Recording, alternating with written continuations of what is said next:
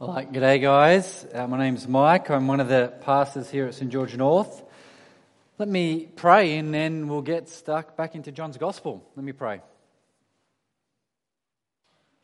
Heavenly Father, we thank you that you are not some mute idol, but you are the God who speaks.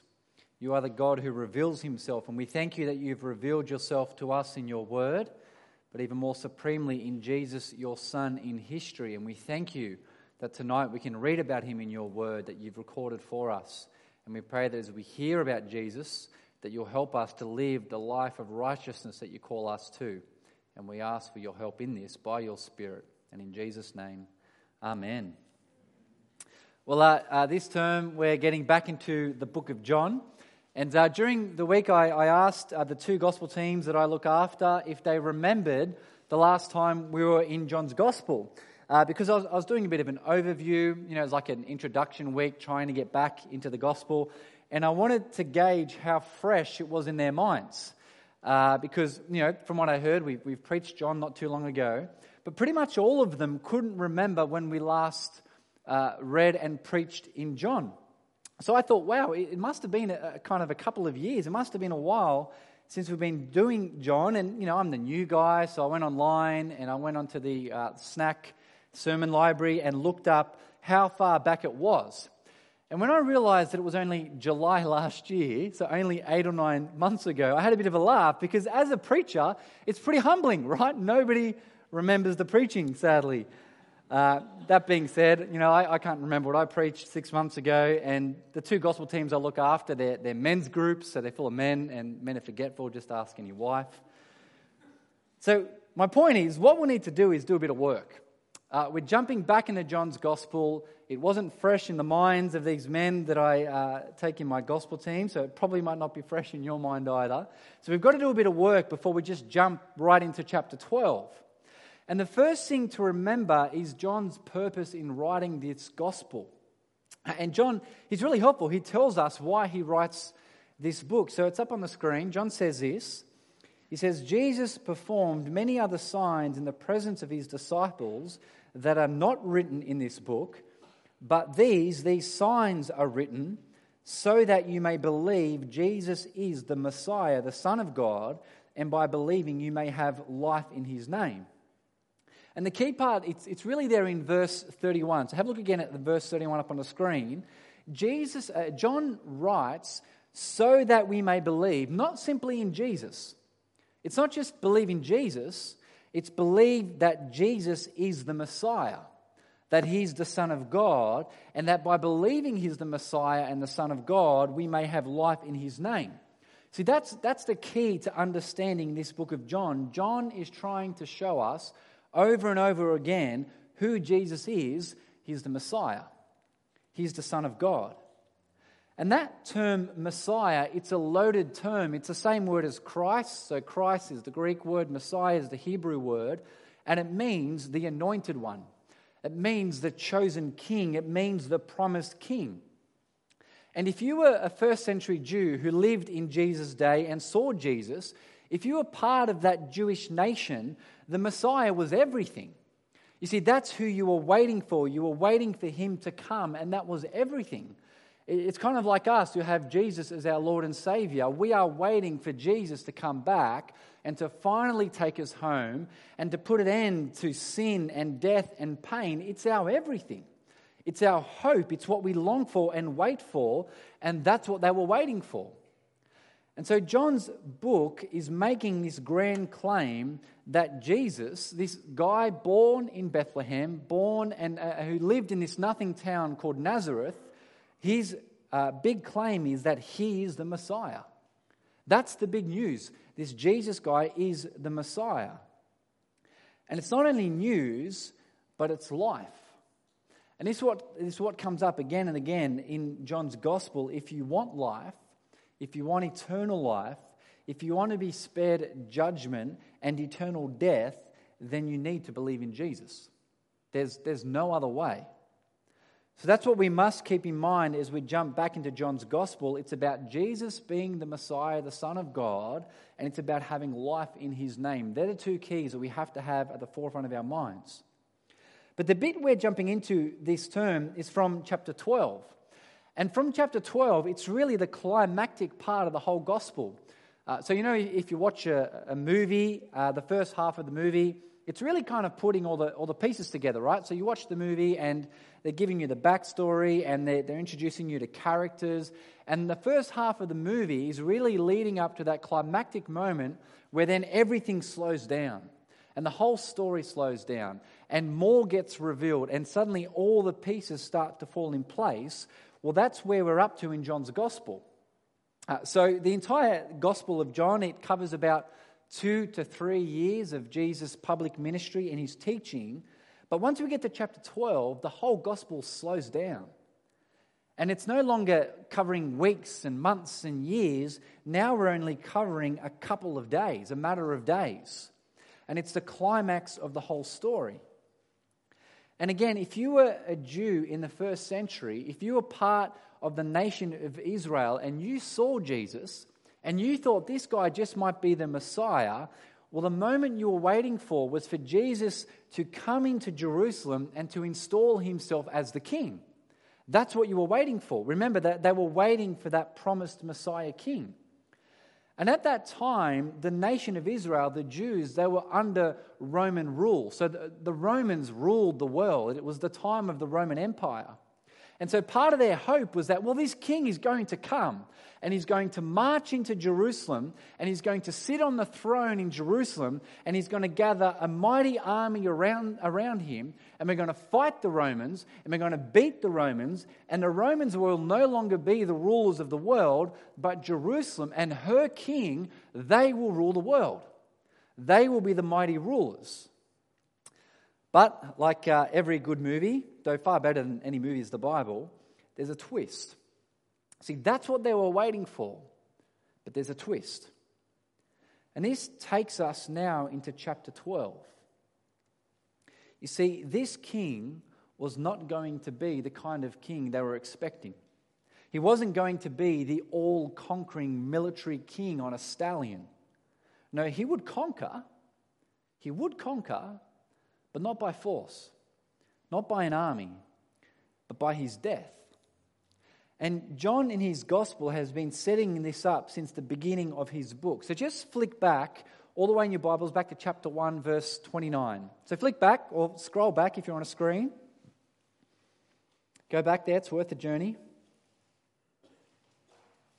And look at what John the Baptist, so there's John the gospel writer, John, one of the 12 disciples of Jesus who wrote the gospel, and is John the Baptist.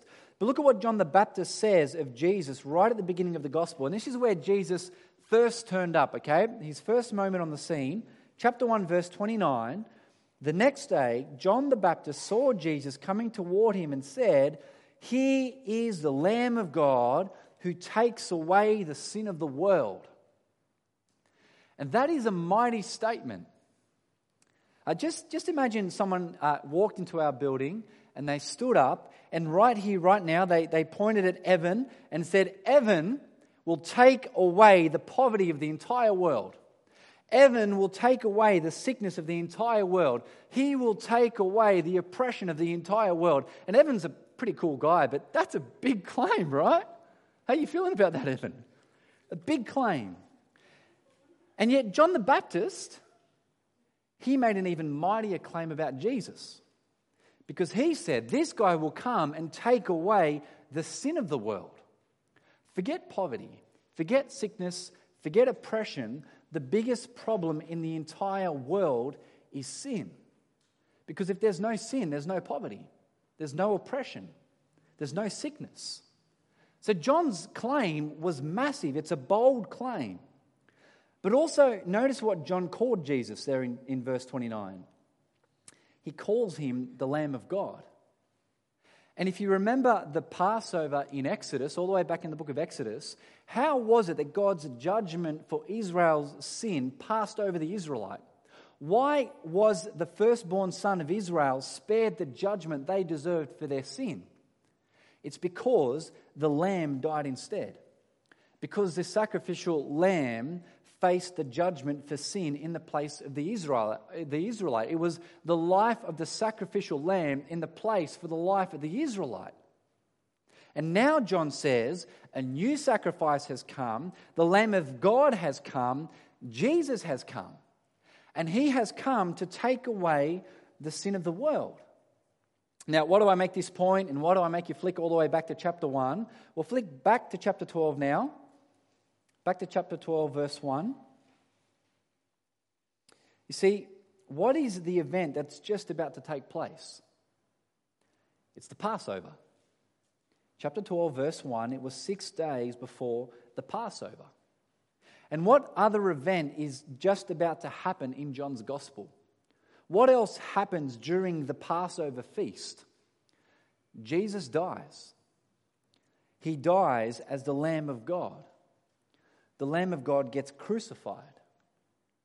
You see, John, the Gospel writer, is helping us to see that Jesus, the Messiah, is also the Passover Lamb. Yes, he is the king, but he's not the kind of king that we or the Jews were expecting. He is the king that actually dies for his people, which is really the best kind of king and ruler there is, the kind of king and ruler that would lay down his life for his subjects. It's actually what we heard in John chapter 10, the kind of shepherd who would lay down his life for his sheep. And just in case we weren't convinced that John was trying to show us this in the gospel, that Jesus is the Passover lamb, just flick back again to chapter 11, verse 49. A bit of Bible flicking tonight, it's good for us. It'll do us all some good. Chapter 11, go back there, verse 49. And at this point, Jesus had just raised Lazarus from the dead, and because lots of people were now going to see Jesus because he'd done this incredible thing of raising Lazarus, the religious elite, they didn't like it. The religious elite, they were the ones in power, they were the ones that had the authority, and these people were going after Jesus, so they didn't like that. And so they were trying to figure out, well, how do we get rid of Jesus? He's getting in our way, he's not on our team. And look at what Caiaphas, who was one of the religious elite, look at what he says, verse 49. One of them, Caiaphas, who was high priest that year, said to them, to the other religious elite, he said, "You know nothing at all. You're not considering that it is to your advantage that one man should die for the people rather than the whole nation perish." In verse 51, he did not say this on his own, but being high priest that year, he prophesied that Jesus was going to die for the nation. And Caiaphas here, he says more than he knew. You see, what Caiaphas thought he was saying was, Jesus, he's a joke. Let's get rid of him. He's in our way. But what God was doing was actually sending his one and only Son. He was sending the Lamb of God during the Passover to his death so that Israel, the nation, may be spared. And we know from chapter 1 already, not just Israel, but the whole world may be spared. You see, brothers and sisters, praise God. Praise God that the Lamb of God, Jesus our Passover, takes away the sin of the world.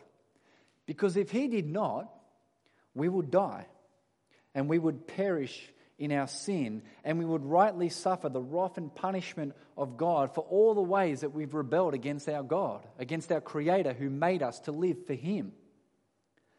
And brothers and sisters, rejoice that this is our King. You see, we bow the knee not to some tyrant dictator. We bow the knee not to a king who seeks to serve himself, but to a king who's actually worthy of our following of him. To the kind of king who gave himself for his people, who offers us eternal life. You see, that is our King.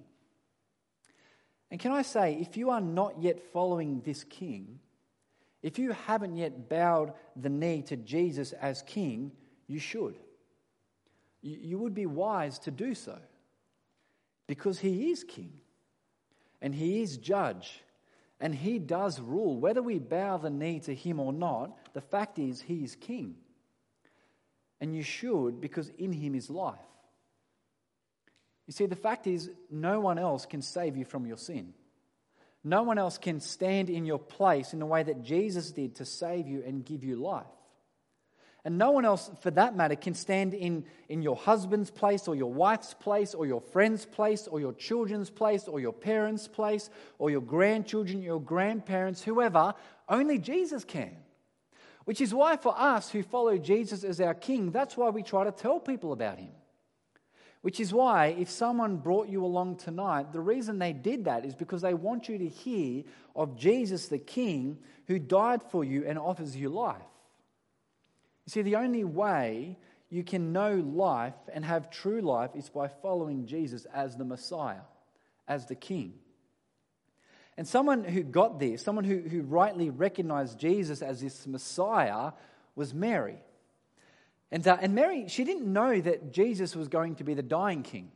At this stage in the gospel, she didn't know that Jesus was the Passover lamb who would take away the sin of the world, but she knew he was the Messiah. She knew that in Jesus was the glory of God. And if we'd been reading up to this point, that just makes sense. Of course she knew. Because Jesus had raised her dead brother Lazarus from the grave.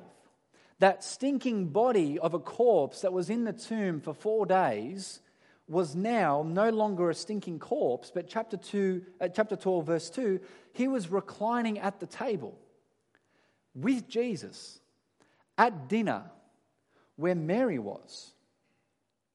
And sometimes I think we forget how extraordinary that is. We hear, oh, Jesus raised Lazarus from the dead. Yeah, cool story, that's great. But it's mind-boggling. Just make it personal for a moment. Just imagine for a moment that your brother or your sister or your mother or your father, that they actually died before their time. Not of old age, they died before their time. And for 4 days, you've been mourning their death. You've cried over them. And you've been struck by the tragedy of their early death. And then Jesus comes along and he raises them from the dead.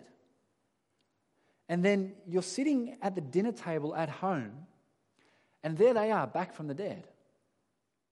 So if you make that personal, that's mind-blowing. It's basically, it's unbelievable.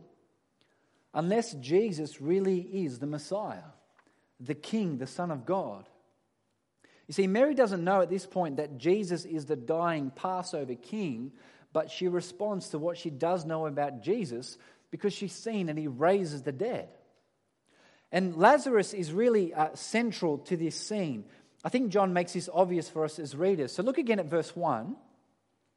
You see, what information does John add there about Lazarus? And we know Lazarus, right? Chapter 11, we've just heard about what Jesus did.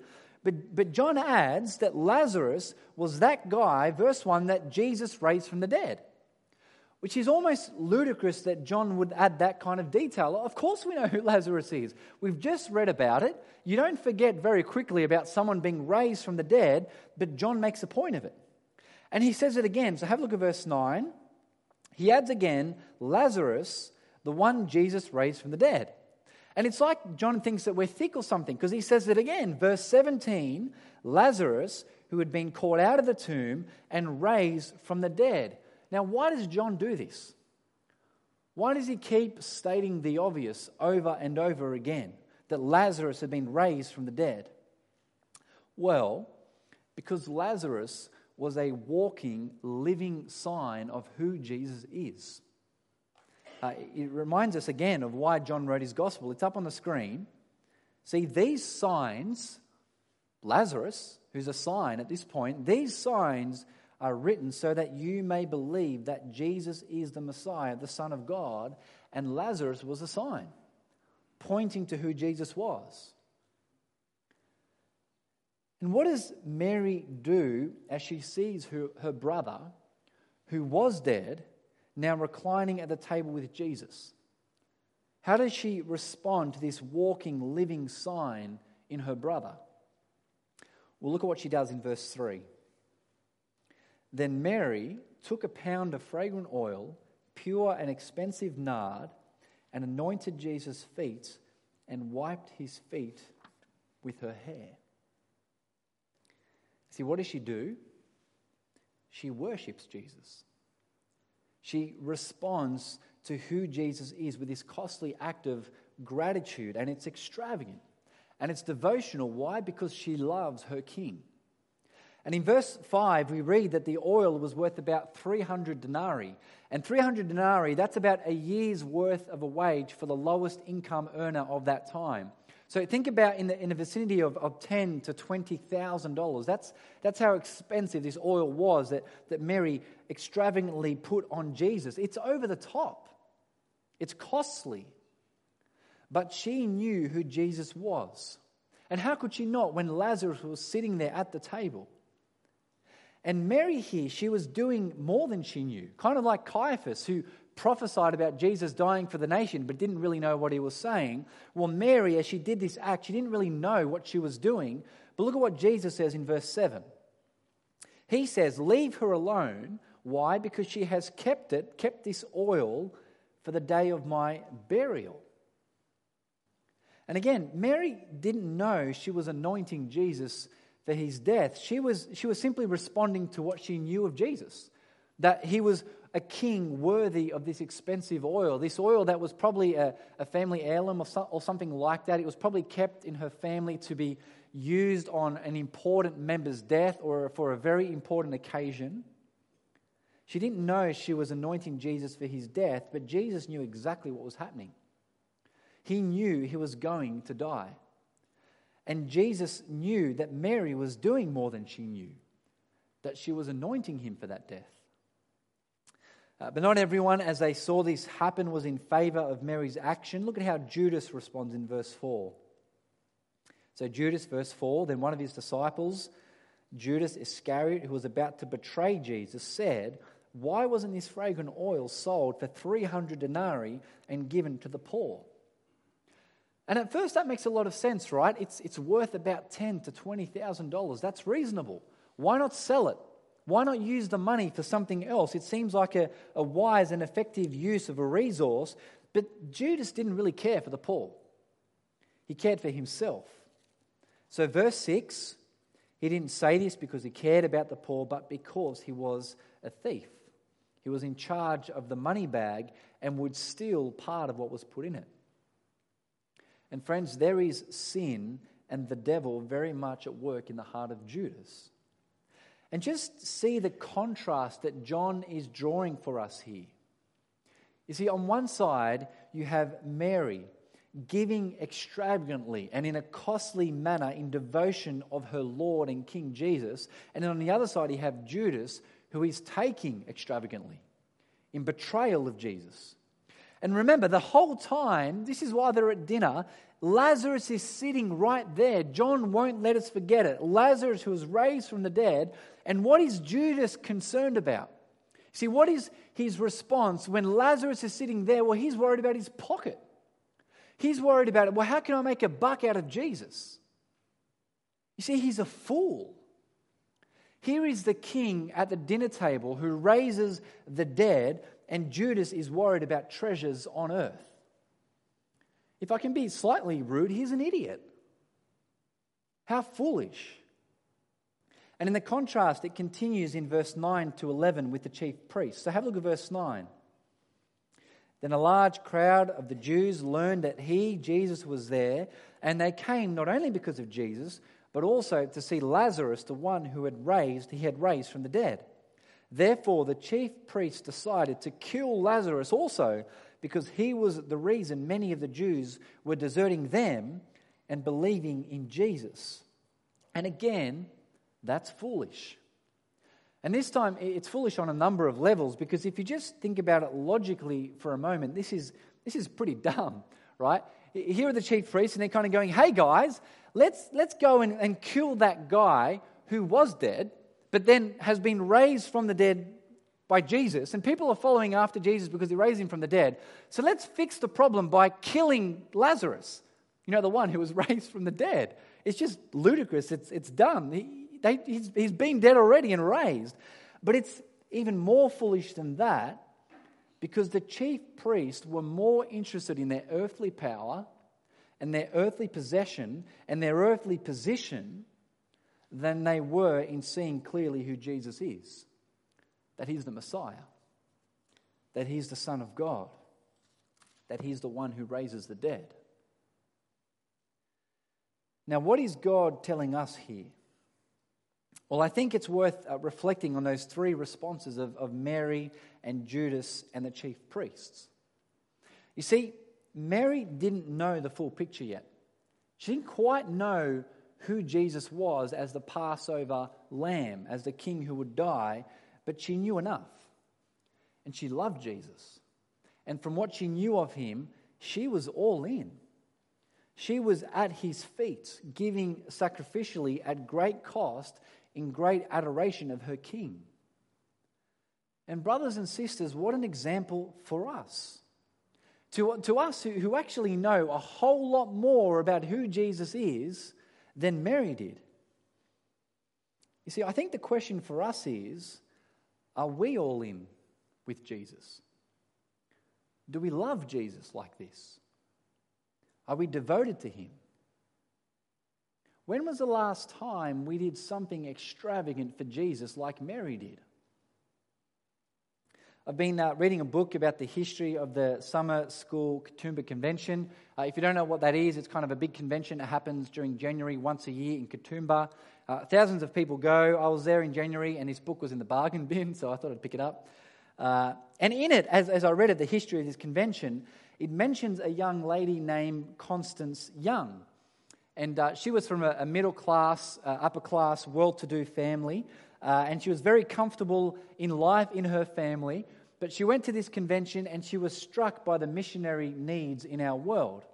And so what she did is she gave up her middle-class comforts and she left and became a missionary in the Solomon Islands. And she did great work there for the Lord. But sadly, at the age of 32, so she was quite young, 32, she got sick. And there's not a lot of medical care in the Solomon Islands. And she died over there. She lost her life. But do you see, there was someone who was all in.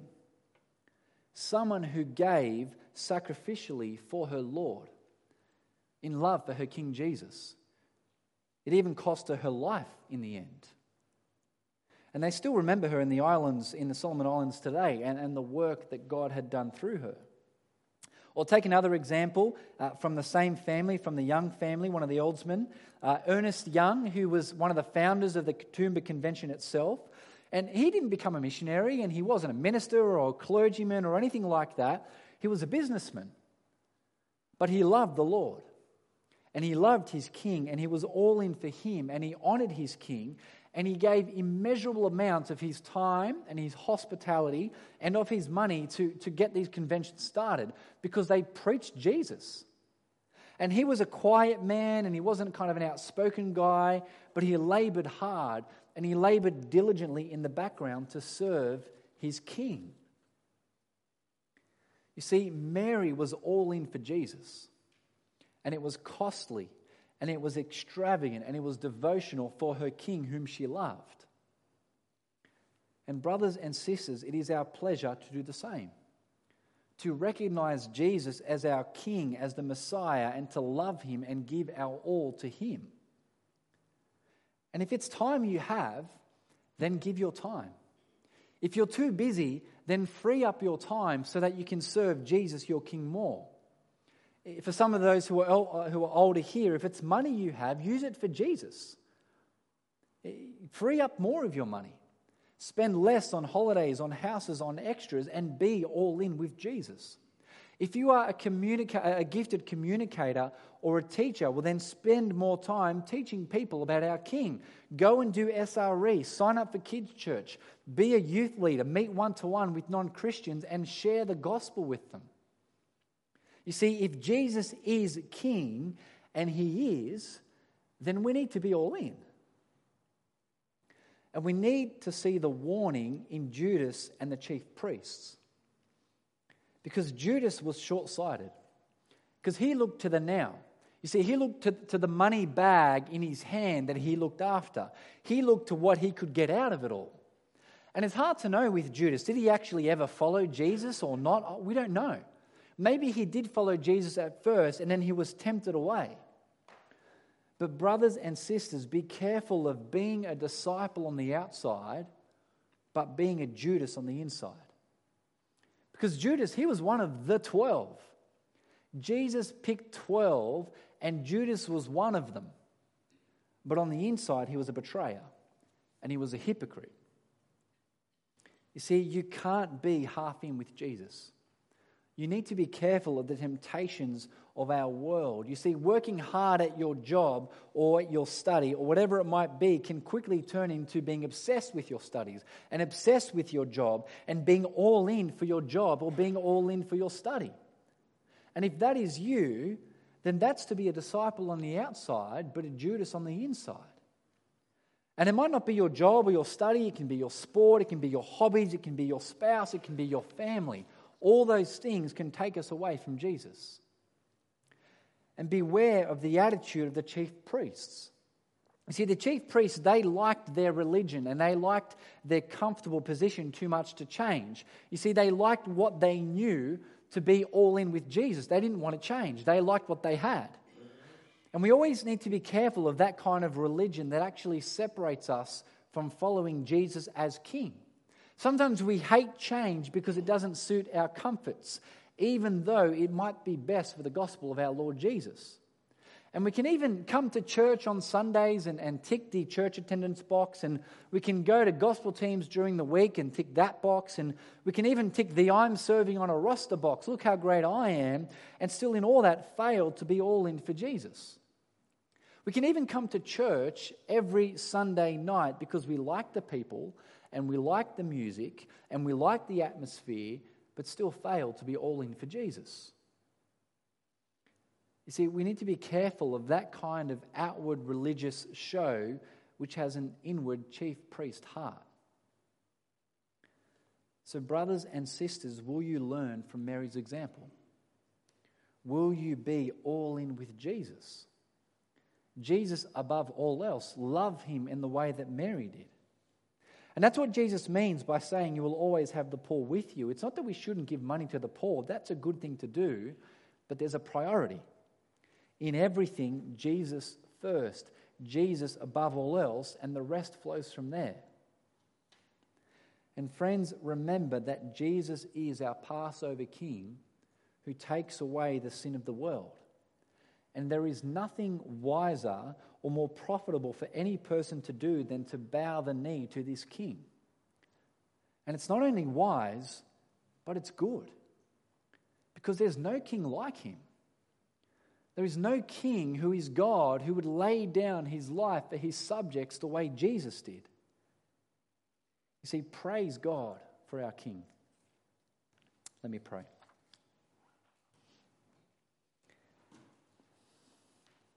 Well, Heavenly Father, we give you great praise for our King Jesus, that he is a kind of king who laid down his life for his subjects, for us, who took away the sin of the world so that we might have life through him. And Father, we pray that we would be like Mary, that we would be all in with Jesus as our King, that we would love him in response to what he has done for us. And we pray, Father, for your help in this, that by your Spirit you would change us more and more to be like Jesus, your Son, to the praise of his name. And it's in his name we pray. Amen.